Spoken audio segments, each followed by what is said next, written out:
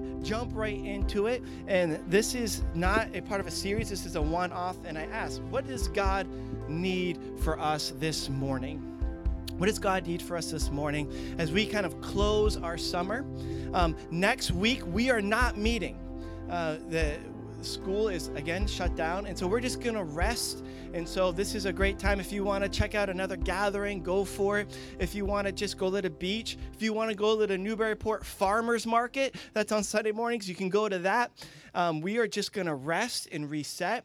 And then on Labor Day weekend, that Sunday, we're going to meet at Maudsley Woods. We have rented the pavilion out. We're going to have bagels, coffee, and it's just going to be a time at picnic. And then September 10th, we'll be back inside for the rest of the year. And that's when we'll kick off our kids program.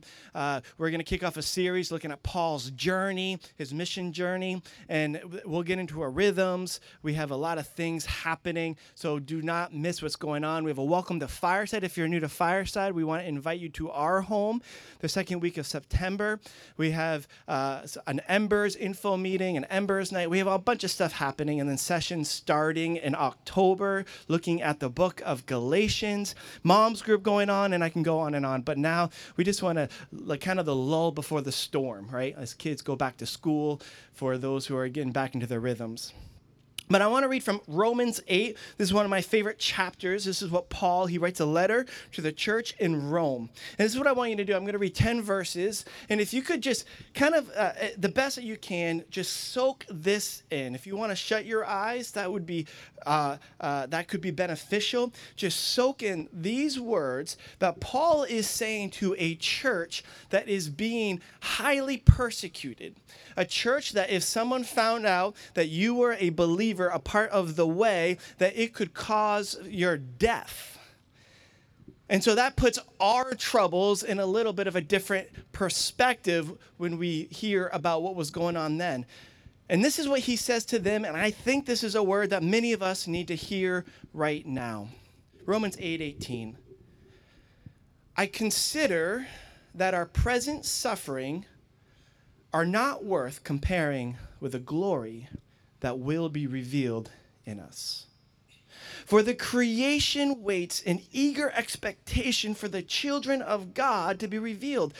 For the creation was subjected to frustration, not by its own choice, but by the will of the one who subjected it, in hope that the creation itself will be liberated from its bondage to decay and brought into the freedom and glory of the children of God. We know that the whole creation, which is you and me, has been groaning in the pains of childbirth right up to the present time.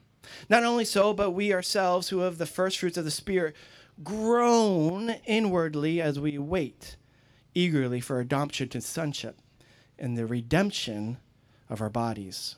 For in this hope we are saved. But hope that is seen is no hope at all. Who hopes for what they already have? But if we hope for what we do not yet have, we wait for it patiently. In the same way, the Spirit helps us in our weakness, and we do not know what we ought to pray for, but the Spirit himself intercedes for us through wordless groans. And he who searches our hearts knows the mind of the Spirit, because the Spirit intercedes for God's people in accordance with the will of God. And we know that in all things God works for the good of those who love him and who have been called according to his purpose. Lord, I take these words to heart, that there are people right now who are groaning, people right now who are frustrated, who are broken, Lord. God, I pray that this morning they will be encouraged to know, Lord, that you are still on the throne, that there is a day when our bodies will be redeemed, when the brokenness will be made, have sense made out of it all, Lord. We pray, God, for those who don't know how to pray, that you hear and you see us. For that day, Lord, when all will be made right. And in the now, Lord, as we go through the storms of life, God, would you reveal yourself in the boat? Lord, we love you and we praise you. Amen. I don't know how many of you guys are golfers.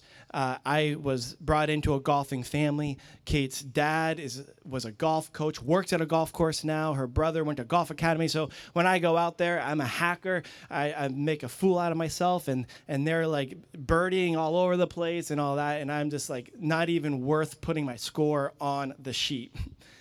But I do like golf, and if you are a golfer, you will remember one of the greatest shots in the history of golf was Tiger Woods in 2005. The Masters, he was in the peak of his career, and at this point, it's the 16th hole. And this shot will go down in history as one of the greatest shots ever. There's a documentary about it. It's a par 3, which means it takes 3 hits to get to the hole, and he had awful tee shot. He's kind of on the border of the rough. He had about 20 yards to get to the hole. His partner, DeMarco, was birdieing the last 2 holes, was only 2 holes behind him. Tiger Woods had bogeyed the last 2 holes, so he's not playing well. And here he shoots this awful shot, and everyone thought he was a failure. If you listen to the commentary, it's an oh no type of feeling. Tiger has lost it. But he chips it, and this shot comes up the green, rolls down, pauses with the Nike logo, and then drops in. And he goes on and wins. Best shot ever. I think many people right near here are in between those 2 shots. You may feel like you've just feel like a failure. You're going through a hard time. You've missed it. You're broken. You're frustrated. You're groaning. And I want to encourage you that God's not done with you. That sometimes a setback can be a setup for something better. I think this is what Paul is trying to tell his people. I think Paul is trying to tell his people that even though you are suffering right now, even though the world is broken, even though you've missed some shots, don't give up. We went to see the band We the Kingdom at the Soul Fest in Topsfield. And so this was Emmy's first concert, and it was so exciting. Kate and I got to take her to her first concert, and they sat down and they sang this one song called God is on the Throne. And they said the reason why we wrote this is because we asked people, what do people need to hear the most right now? And this was during COVID. Kind of having flashbacks of that right now. And they said what people need to understand as they are so broken and frustrated, they need to understand that God is still on the throne. And so they sang a song called God is on the Throne. Just think about it. Just think about it. Could you just think about that image, that God is on the throne, meaning he's in control when life seems out of control, that he is all powerful when you feel powerless. God is still on the throne is one of the most powerful images that you can have in your mind. He's in charge. When it rains, he is still reigning. I hope that brings you some comfort for those who feel like they're stuck in a storm and a downpour, that God is still on the throne. And though you may be feeling a setback, that could be a setup for something great. You can't always control your circumstances. Things are going to happen, but you can control your response. One of my favorite sermon series that we've preached here at Fireside was entitled David's Response. And what we did is we looked at the life of David and we saw the things that were going on in Old Testament and then the Psalms that he wrote in a response to that. He wrote a psalm to when his son was trying to kill him. I wrote a song after he had moral failure and murder. He wrote a psalm after he killed a giant. What was his response? You may not control your circumstance, but you can control your response. And your response is what God is asking you to respond with a perspective of him on the throne. So don't give up. When I was a kid, I had a Michael Jordan poster on my wall. Maybe some of you guys had it. It was the famous foul line dunk. If you've seen it, it literally looks like he's flying in the air. His feet are like this. His tongue is out.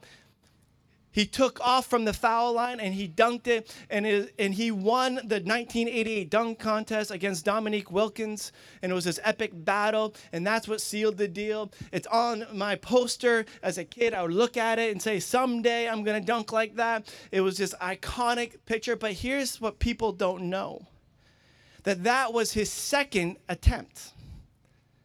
He tried that same dunk, and he back rimmed it and failed it horribly. But he never gave up. He failed the first dunk. You don't see posters of that. You don't even see talk of that. All we remember is how he won and how that picture is one of the most generated posters of all time. If something doesn't work out, that doesn't mean God's not at work. I think this is something that we all need to be reminded of, because I think so many of us are feeling like just things aren't working out. And so where is God? Where is a good God when life is bad? When people first come to Fireside, I say one of our big things is this. We want people to know that God is good when life seems bad. This is kind of how we operate as a church. Brokenness is going to happen. Frustration is going to happen. Failure is going to happen. But God is still at work in you, so keep going. Thomas Edison failed 2,774 times before he invented the light bulb. He invented it on the 2,775th time. If he would have stopped, it would have been a dark day in our houses. He kept going. That's a lot of failure. Maybe some of you are feeling that same thing right now. You're feeling like I just keep trying and I keep failing. Can't get parenting right. I can't get marriage right. I can't get being a student, an athlete. I can't get my relationships right. I can't get my job right. I feel like I'm failing in all aspects, and all I can do is groan, and God still hears you. God is still on the throne. This is kind of the story of the Bible. You don't hear a lot of people who are born and everything goes their way and then they die. There's usually a lot of setbacks. Joseph, who is an Old Testament figure, he had a bunch of brothers and who were jealous of him, even though he was the youngest. He was born into a setback. When you're the youngest sibling, you don't receive an inheritance, really. You're already automatically at a disadvantage. But his father loved him more than the others, and so his brothers were jealous, and they sold him into slavery. This was an unjust circumstance that happened to Joseph. He goes into slavery, but God yet is still with him. He doesn't give up on God, and he ends up being the whole head of this household of Potiphar. But Potiphar's wife, who was the head of the household, kind of took Joseph and accused him of doing things he didn't do. And then Joseph goes from being a slave to being a prisoner. And he gets thrown into the palace dungeon. He probably didn't see daylight for years. So 7 years he's a slave, and he's a prisoner that's unjust, that he didn't deserve. And then a moment comes where he's called to interpret the dream of Pharaoh. He says there's going to be 7 years of blessing, 7 years of abundance, and then 7 years of famine. The Pharaoh takes this to heart and says, here's what I want you to do. I want you to be in charge. And he goes from being a slave to a prisoner to the second most powerful man in the world and saves thousands. A setback to a setup for something great. And then Joseph's brothers come in, and this is amazing story where he is face to face with his brothers who are begging for food. And you would think this is the ultimate time to get back at them. This is the time he could have revenge on them. But this is what he responded. And this is my challenge to you. How are you going to respond? And he says this. He says, you intended to harm me, but God intended it for good. Back to Romans 8, this is what Paul, I think, has in mind when he said, God works all things out for the good of those who love him. You intended to harm me. God intended it for good. In 1770, right before the Revolutionary War started, a bunch of George Washington's men took down King George III's statue. It was this huge statue. They took it down, they melted it, and they made 42,000 bullets that they used to attack Britain and ultimately win their freedom. One of the best stories of this verse coming to fruition, that you intended to harm me, but I'm going to use what you intended to harm me for good. You've caused tragedy, you've caused sickness, you've caused brokenness, but my response is that God is still good, and I'm going to see this goodness come from this bad situation. But I want to be clear, those 7 years that Joseph was a slave and in prison are hard years. Many of those are years that you're going through right now. So I don't want to minimize that. I hate when people look at your story and you say, I'm really going through a hard time. This has happened. And someone says, well, God could use good out of that. I'm like, I just need a life ring right now. So I'm not going to say that, but I want it to be in your mindset that, yes, God can make good out of your awful circumstance, but I just want you to know not to give up and can't control the things that are uncontrollable, but you can control your response. How are you going to respond? Are you going to realize that God is still on the throne, or are you going to think that he doesn't exist? How you respond can be the most powerful thing believers can do. The passage that many people quote, God will never give you more than you can handle. I just want to let you know that's not in the Bible. If someone says to you that, that's not scripture. Because here's the reality. God will give you more than you can handle. Ouch. But here's our hope. God will never give you more than he can't handle.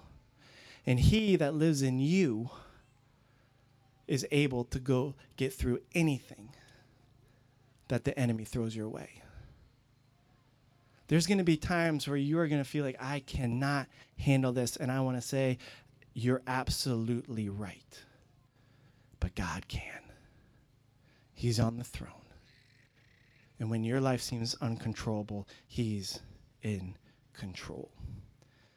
The disciples, after Jesus was on the cross and in the tomb, 3 days of misery, 3 days of groaning, 3 days of frustration, 3 days of being terrified, 3 days of thinking that they have no meaning, no purpose.